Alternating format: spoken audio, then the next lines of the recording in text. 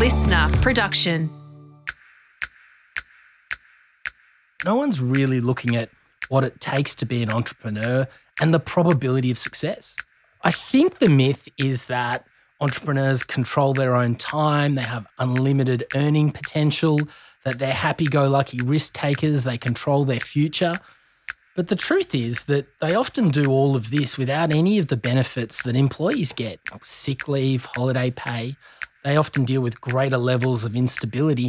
And actually, if you look at the stats, often their work hours are even higher than that of an employee. I'm Margie Hartley, Executive Coach to senior leaders around the globe, and this is Fast Track.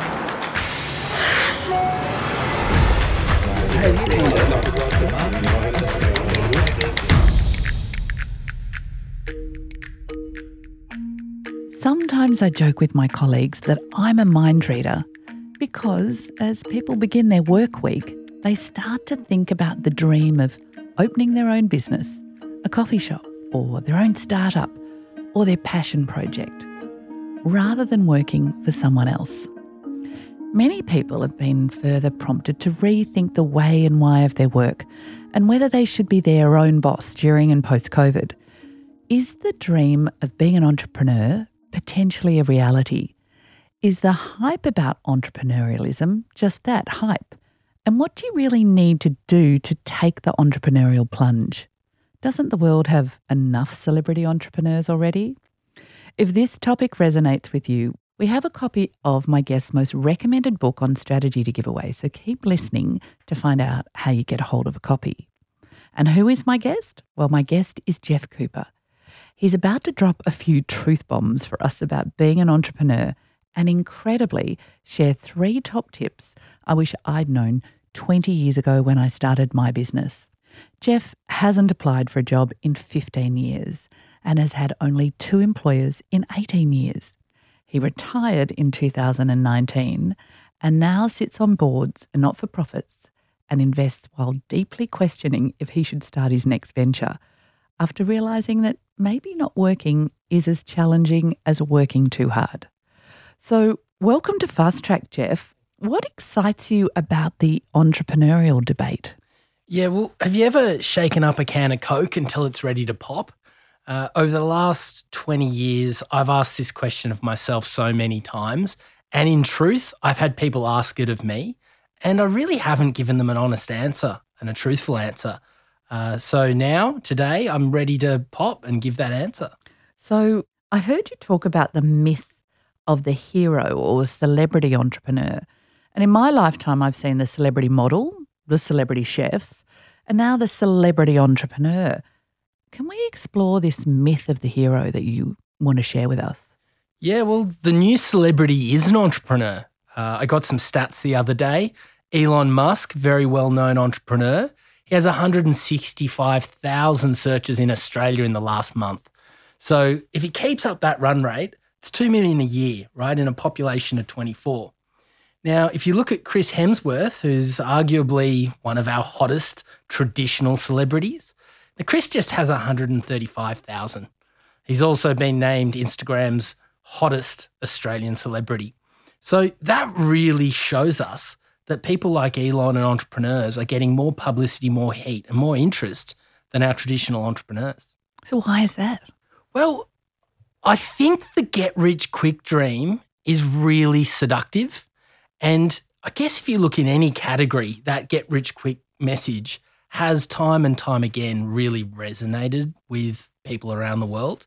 And that's really the dark side of this myth at the moment, is that success seems to be everywhere, but no one's really looking at what it takes to be an entrepreneur and the probability of success. So the myth, tell me more about this myth.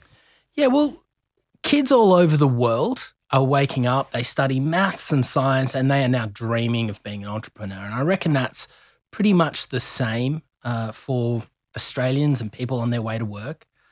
It's interesting though, because in any business venture, we've got to size up the size of the prize, the upside, but also our chance of success. And when it comes to being a business owner, that chance of success, it's not 100%, obviously. I'm keen to understand what is the percentage likelihood of success at some stage in this chat. Yeah, so it's not great. It's a bit of a bloodbath. The stats in Australia and the US both say you've got about a 10% chance of lasting more than 10 years. And if you dig into those stats, what you actually see is a real struggle along the way with existential threats at every turn. You know, there's businesses dropping out of the race right through that decade. So if 10% are surviving, we've got to ask ourselves what percentage are succeeding. And obviously it's a number much, much lower than 10%. So, Jeff, what is the myth of the entrepreneur? Well, I think the myth is that entrepreneurs control their own time, they have unlimited earning potential, that they're happy-go-lucky risk takers, they control their future. But the truth is that they often do all of this without any of the benefits that employees get: sick leave, holiday pay. They often deal with greater levels of instability. And actually, if you look at the stats, often their work hours are even higher than that of an employee. Mm. And that's an interesting one because that's the typical complaint. You know, I'm on contract for 40 hours, but I work so much more. If you actually look at the real life of many entrepreneurs, it starts to make you think of modern slavery. And you've had a personal experience around that, haven't you? Yeah, absolutely. I've had many business ventures, not all of them successful. But I remember one time I was talking with my financial planner, and it was one of the many, many moments where I just had enough. And he said to me, "Jeff, you chose this. You know, you chose to be a business owner." And I said, "What do you mean?" He said, "That's what business ownership is. It's the freedom to work 80 hours a week anytime you want." So true. So this idea of a mindset and of a business endeavour, I told you I'm a mind reader on a Monday morning, but actually people don't really realise that weighing up the size of the prize and the probability of success. Tell me the stats. Yeah, okay. So a bit of a game for the listeners here, right? If I gave you option A, which is the chance of having 100% chance at $100,000, or option B, which is a 50% chance of $250,000. Now, economics tells us that option B is the wiser choice. But of course, in the real world, in the business world, you also have a 50% chance of getting absolutely nothing, or more likely ending up with a load of stress and debt.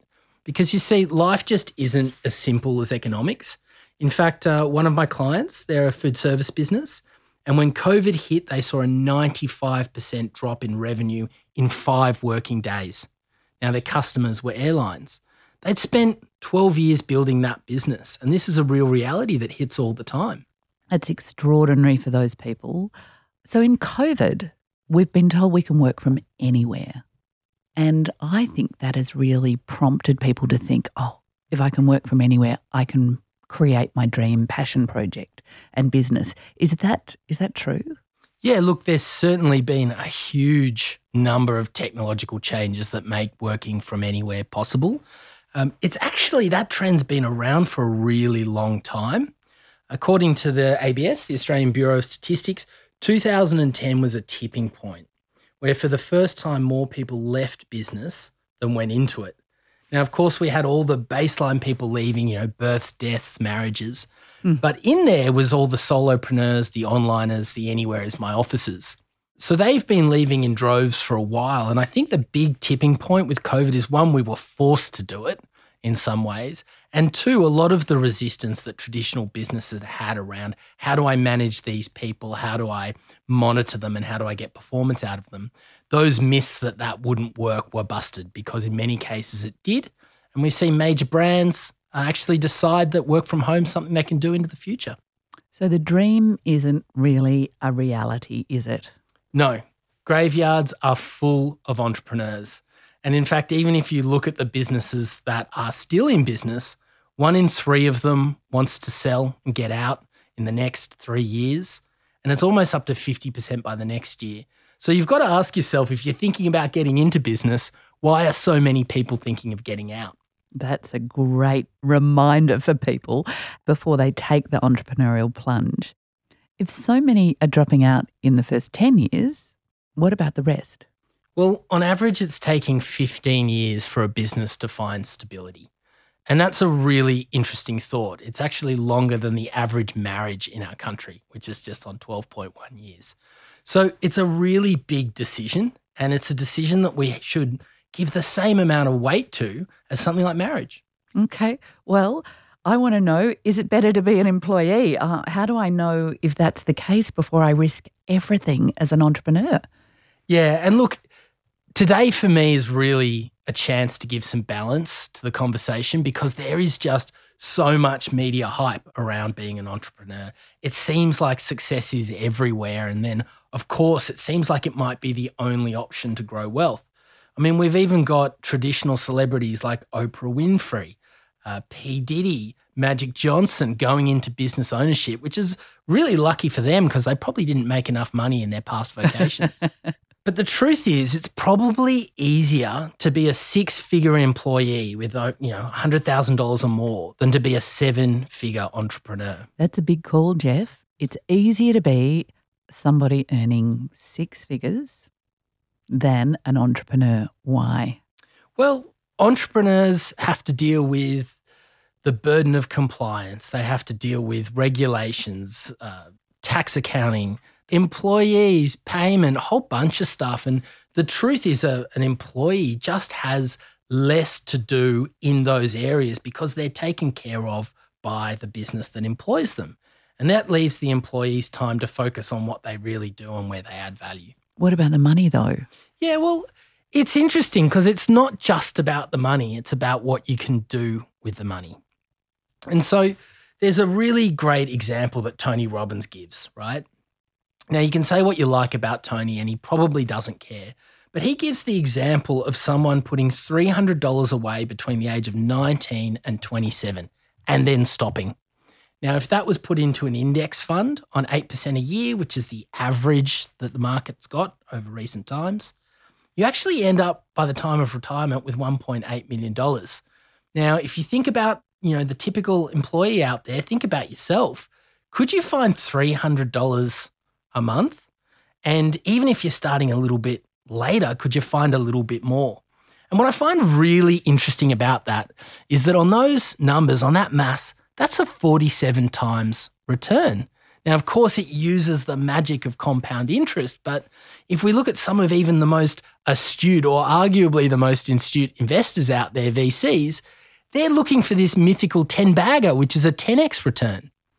And so I've got to ask, if you're an employee and you like what you do and you're earning an income that allows you to put away that sort of money, then who really has the better chance and the better risk profile? The employee with more stability playing it safe, or the entrepreneur that's playing big might get a lot but might end up with nothing at all?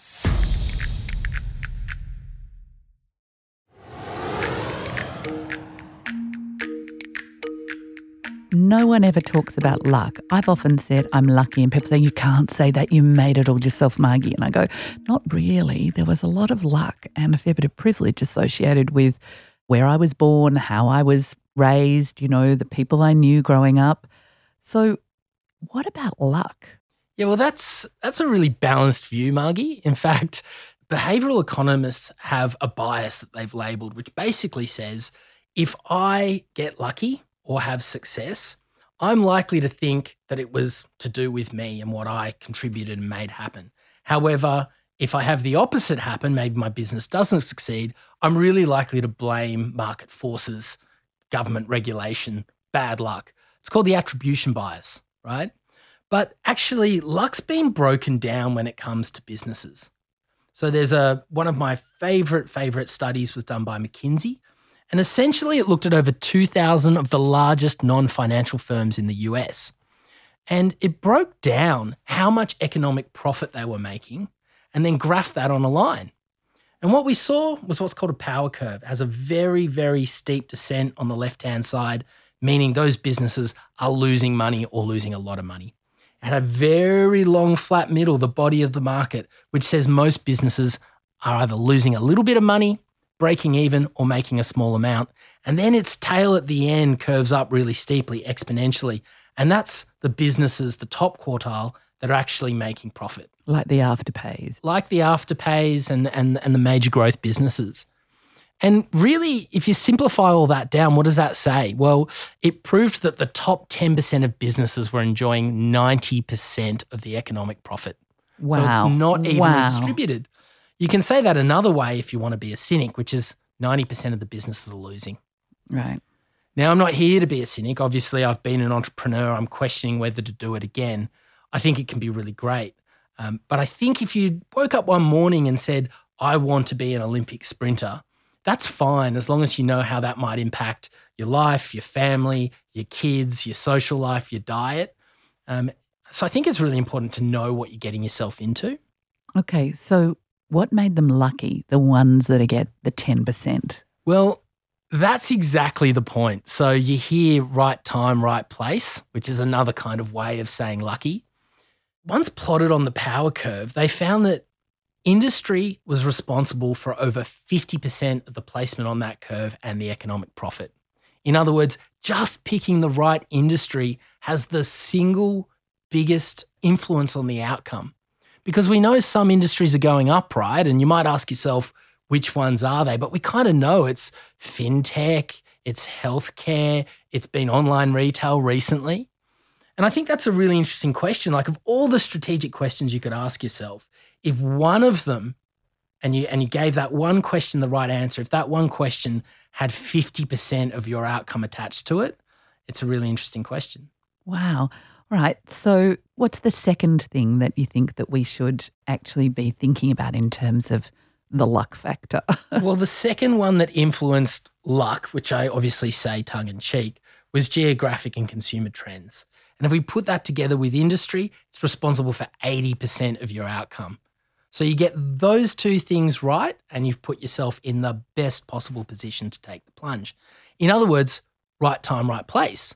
And if you then go back to all of your entrepreneurs that are successful, you've got to ask yourself, was there something about them that was amazing and different, or did they just pick a great industry that was already on the way up in the right geography? Wow. Well, I've had celebrity entrepreneurs tell me that it's all about execution.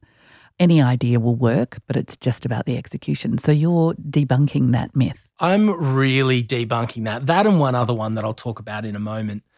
Look, the stats are super clear that this makes a difference. And if you look at business performance and growth, like take the ASX growth by a company, you'll find in that too there's a link to the industry and the geography.